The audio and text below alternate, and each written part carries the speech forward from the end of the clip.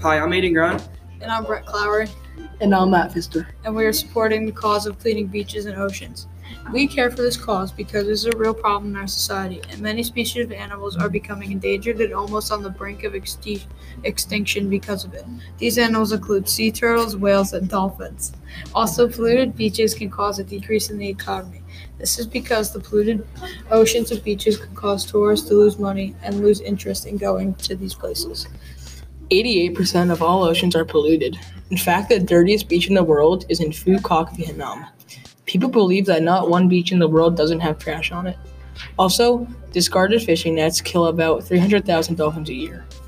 For Ocean, Bahamas Plastic Movement, Project Aware. Be sure to donate if you want. Links in the description.